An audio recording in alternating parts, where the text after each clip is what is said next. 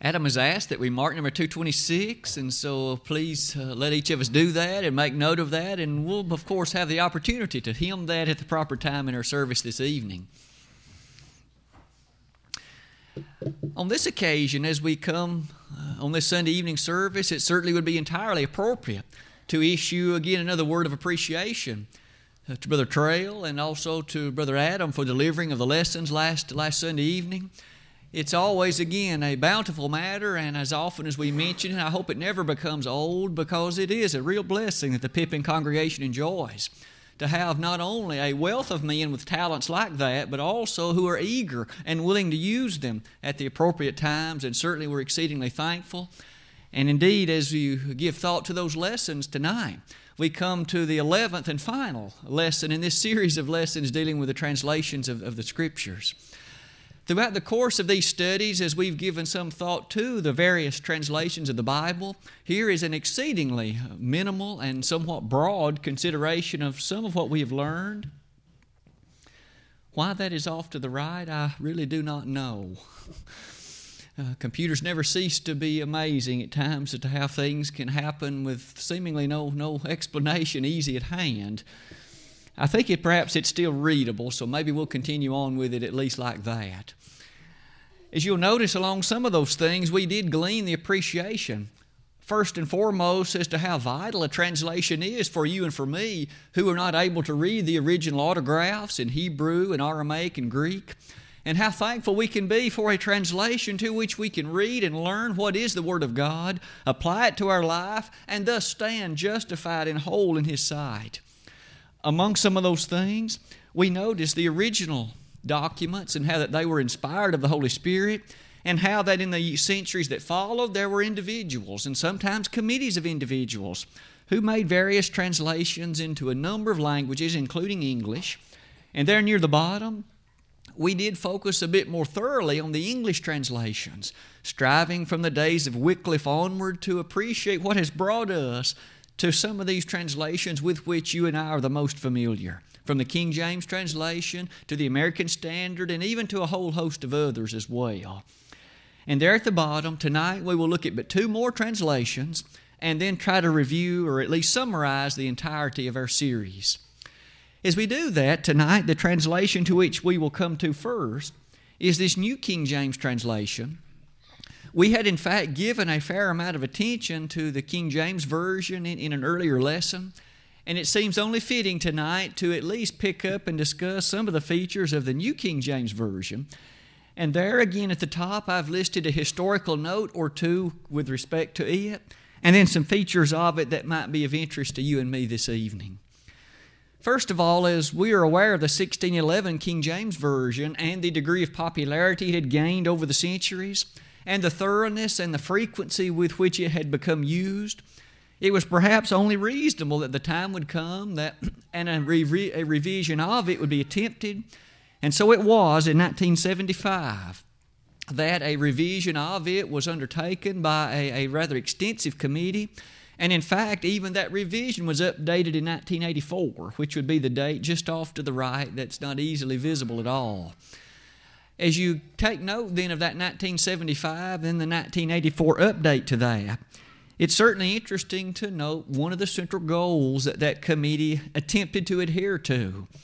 It was their strong desire to maintain the same textual basis as the King James translation, and thus to lean very heavily upon the Textus Receptus that we discussed earlier. It is interesting that in their attempt to remain loyal to that Textus Receptus, there are passages in which they were far more successful at that than others.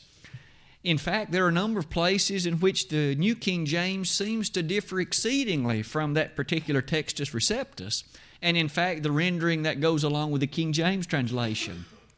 But because at least of that goal, it's fair to note that a number of those statements that you and I made about the King James translation would at least in part apply to the New King James Version as well.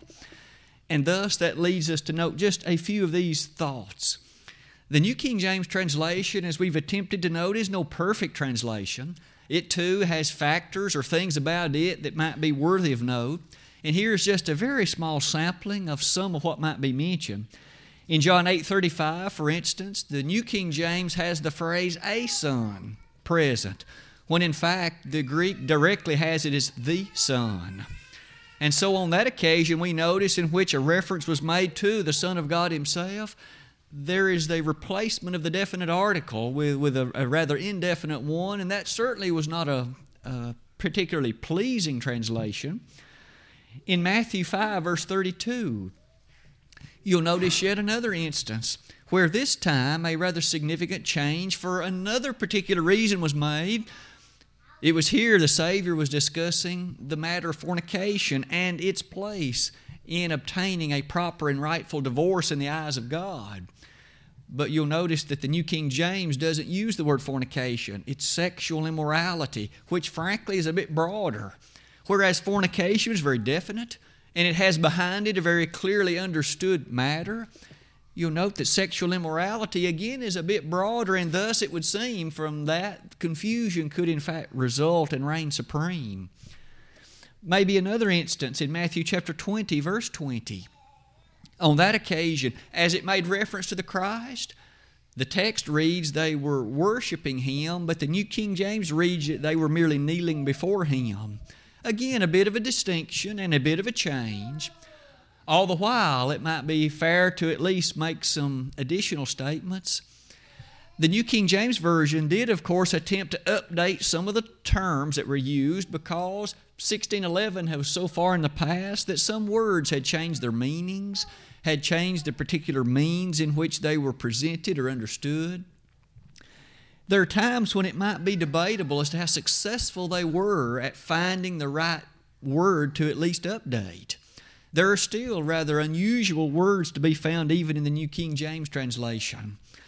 But it might be also interesting to note, aside from all of that, it is true that the richness of the poetic expression is not there in the New King James translation.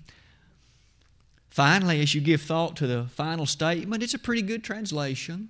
One perhaps that one could learn the great features of the nature of God, the propriety of worship, the aspects, in fact, that go along with the church and its organization. The plan of salvation all do seem to be crystal clear in the New King James translation. It is, in fact, in light of all of that, that we would be able to add that to our list of considerations of these translations and give some thought to it. And as we summarize in a few moments, we thus will include it in its proper placement. It is at this point, I thought, that a particular statement might be in order about a translation that we gave some consideration to a few weeks ago, prompted by some comments that were asked of me. In fact, Brother Trail brought some things to my attention, and I've had the opportunity to do a bit more study with respect to the New American Standard Bible. And I thought it only fair to make some of these comments to help us better appreciate its placement. It was on that occasion that some of the things that were said were really tending more toward a disfavorable regard concerning it than perhaps would be the right conclusion to reach.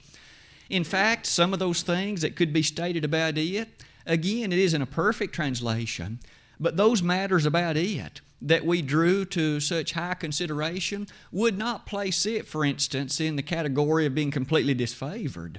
And I've tried to state that like this. You'll notice that third comment, in terms of the issues that it has, I'm not aware with additional study of any of the ways that it, for instance, mistreats the deity of Jesus or mistreats anything about the worship of the church or other matters like it. And so with that said, some of the things about it would not be that much different than some of the other translations that we've studied in a good way. For that reason, I've stated at the bottom, this one does stand in a very favorable place in terms of the way in which it deals with many issues and in the way that it gives consideration to some of the features about the nature of being superior to some of the other translations, in fact, that we have studied in some detail. But with the American Standard Version and this New American Standard, also to be mentioned would come the English Revised Version. The ESV is sometimes the way that it's actually called, the English Standard Version. I wrote it there as the English Revised Version. But some of its comments bring us to realize it is a rather recent translation. In fact, 2001 was when this particular translation was put forth, only 10 years ago now. Among some of its features, you'll notice it was intended as an extensive revision of the Revised Standard Version. And in our previous studies, we had drawn a number of rather disfavorable statements about the RSV. But this one, in terms of its intended revision, we certainly should give a good appreciation to the degree in which it proceeded. The problems that the Revised Standard Version had, thankfully, in many ways were improved upon. That is to say, corrected by the translators in the ESV. In fact, if we had to make one particular statement about the ESV, it likely would be this. Among all the problems that the RSV set forth and the problems that it had, quite often the thing that needed it in order to fix it was just a more literal translation, just to stick closer to what the original rendering was in the Greek or Hebrew, as the case may be. And the ESV attempted, in fact, to do that. If you make a comparison between the ESV and RSV, it's interesting that in almost every instance, what changes were made was a very much deliberate attempt to be more literal as it related to the original text. And thus, that's certainly an applaudable thing. We would certainly say it's not a perfect translation, for here are some issues that one might note.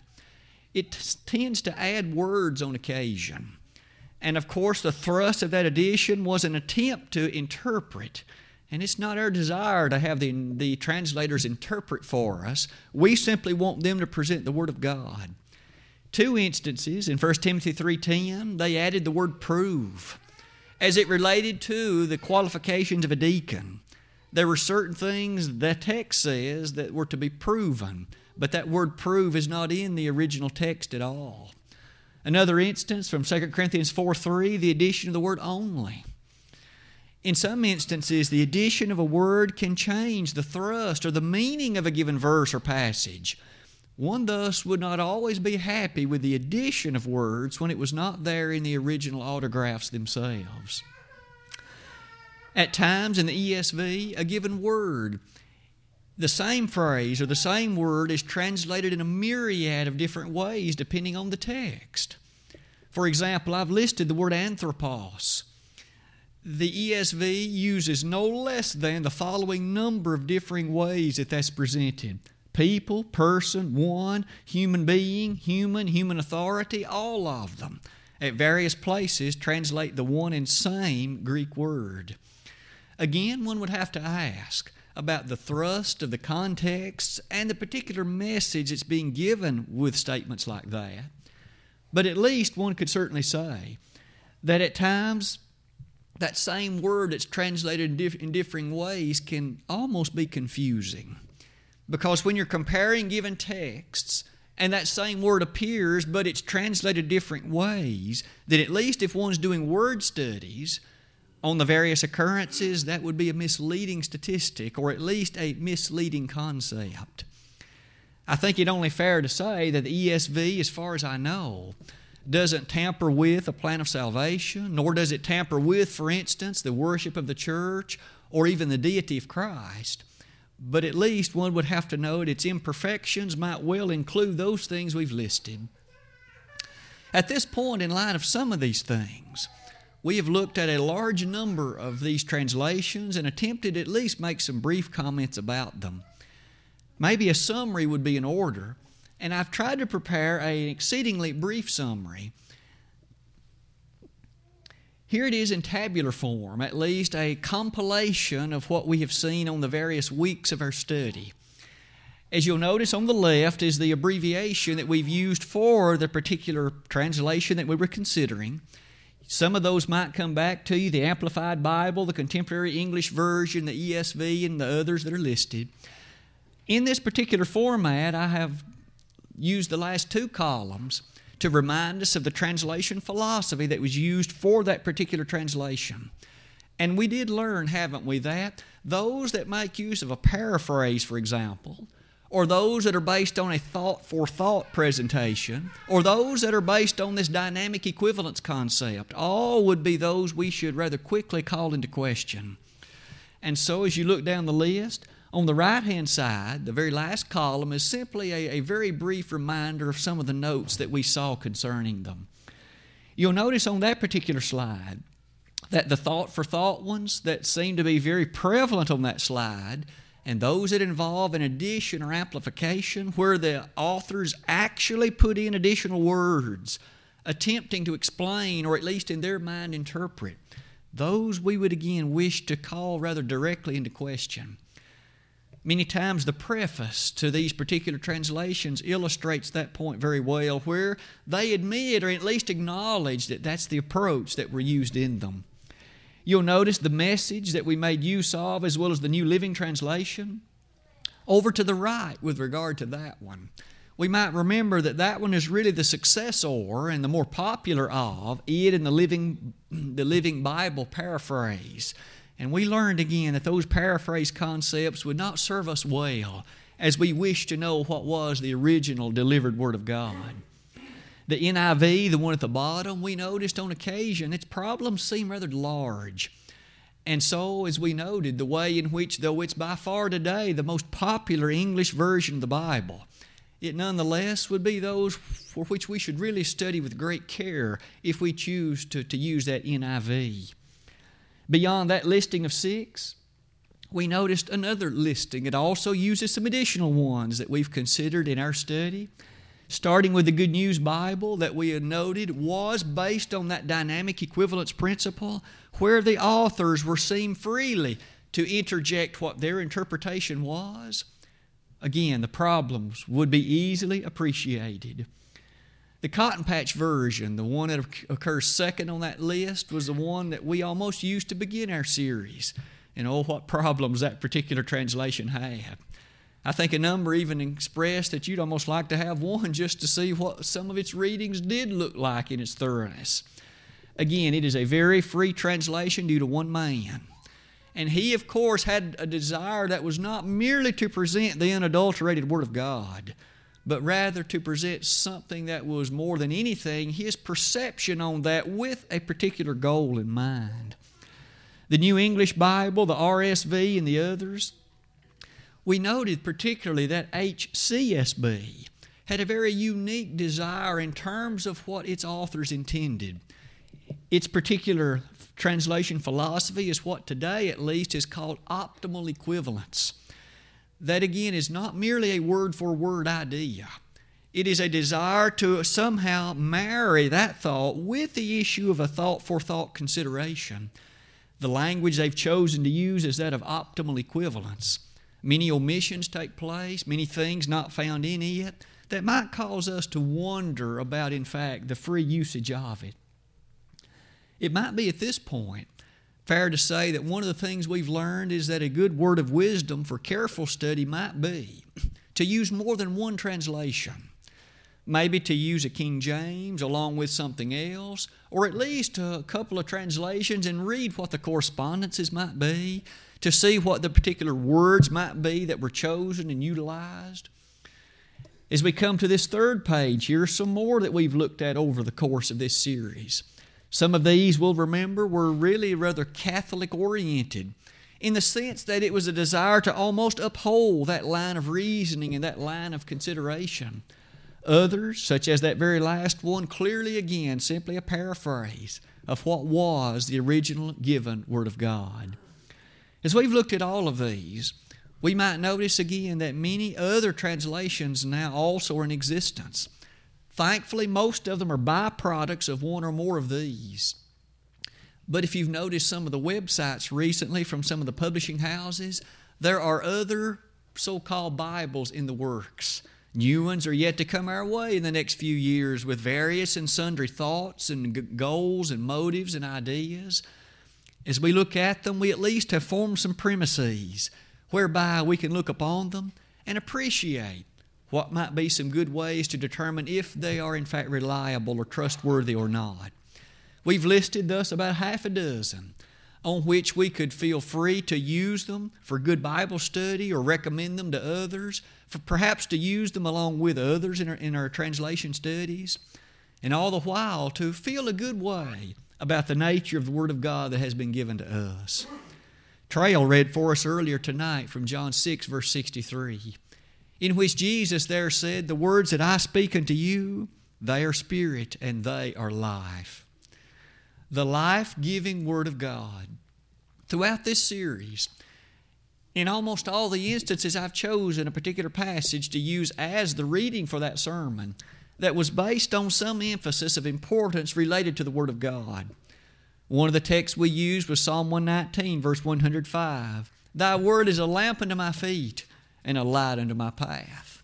Another was 2 Timothy 2:15, "Study to show thyself approved unto God, a workman that needeth not to be ashamed, rightly dividing the word of truth."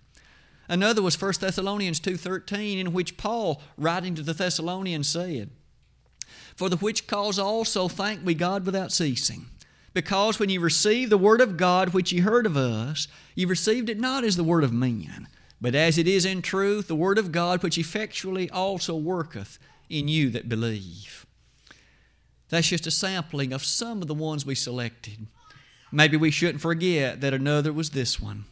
Matthew 4:10 still says, "Man shall not live by bread alone, but by every word that proceedeth out of the mouth of God." It is to be noted then how special the Bible really is. It is not one book among many, it is the only book of its kind. Although today you and I often encounter individuals and writings and articles that will lift high other books that often are laid upon comparable basis to it, may we understand that those are the delusions of men. They may well have been written with the best of intentions, but they're not inspired like the Bible. For indeed all Scripture is given by inspiration of God, and is profitable for doctrine, for reproof, for correction, for instruction in righteousness, that the man of God might be perfect, thoroughly furnished unto all good works. As men and women of God, those capable of reading and understanding a non-adulterated Scriptures, we can appreciate then with the mentality given to us the nature of what is the revelation of truth. It is with those thoughts in mind, perhaps we can summarize or conclude not only the lesson this evening, but also our series of studies on these translations of the Word of God. We have been reminded of how valuable the translations are. We can be thankful for them. For those especially that have the element of goodness behind them in terms of not tampering with at least the things that would doom one's soul. We can appreciate then having access to them and to do so at a relatively low cost. This day and time you can often buy software packages that have many of those translations all in one bundle for a relatively low cost. If you have interest in some of those translations or some of the Greek varieties, for example, I'd be happy to share information about where some of those things can be purchased. We've also noted how that the words of God stand so pristinely beautiful. After all, the destiny is heaven. That's where we'd like to be. That's where we want to go. And thankfully, this is the roadmap. When you and I take trips to various places, we may pull up MapQuest on the computer, or we may simply pull out an old-time written map. But either way, we're looking for the proper roadmap in the proper place to lead us to a given destination. We have that in our hands. This is the message that will lead us to heaven. If we veer from it, it isn't the Bible's fault. If we, in fact, veer off the path and choose some other way, it isn't God's fault. It certainly isn't the Holy Spirit's fault, for He gave us this one. And it isn't the Son's fault, for He did what was necessary in execution of the plan of God at Calvary. It might be tonight that there's someone in the audience who at this point stands distant from the loving arms of your Heavenly Father. Though God, like that father in the prodigal son, waits eagerly and earnestly for you to make the decision to come back to Him, at this point He is still waiting. Though at this point you perhaps at once had been in the fold like that son was, but he took his things and ran. You've took the blessings that God gave you, but you have long since left home. Why not come back tonight to your first love? Why not? Is there any good reason it might be offered? I don't think so. For in fact, all of eternity is here before us. Boast not thyself of tomorrow, for thou knowest not what a morrow may bring forth. There isn't one of us that knows what tomorrow morning will be like, or even if it will come. There isn't one of us that knows about the midnight hour tonight, even if it shall in fact come our way. Time is a precious commodity. No wonder we're admonished in Ephesians 5, verses 16 and following, to spend it circumspectly, not wastefully, not in fact in ways that bring out of it less than the fruitfulness and the productivity that God would wish it to employ, but rather always redeeming the time. Are you redeeming the time in your life tonight? To redeem means to in fact use properly, wisely, and make the most of. If we could assist you tonight in your obedience to the gospel, might well be that you've never been baptized. You know what the plan of salvation is. You know the church the Lord purchased. You know of what is required, but to this point you have not done so. The baptismal waters behind me are ready and warm. An audience here is more than excited to rejoice with you. But without question, the most important thing of all, you can be right with God. Beyond all of that, if we can pray for one who's gone astray, just like a sheep sometimes will, you need to come back home. In Acts the 8th chapter, Simon in fact did that very thing when he went astray. Peter prayed on his behalf, and we can pray on your behalf tonight. If we can assist you in either of these ways, why not let it be known, if you would, while together we stand and while we sing the chosen hymn.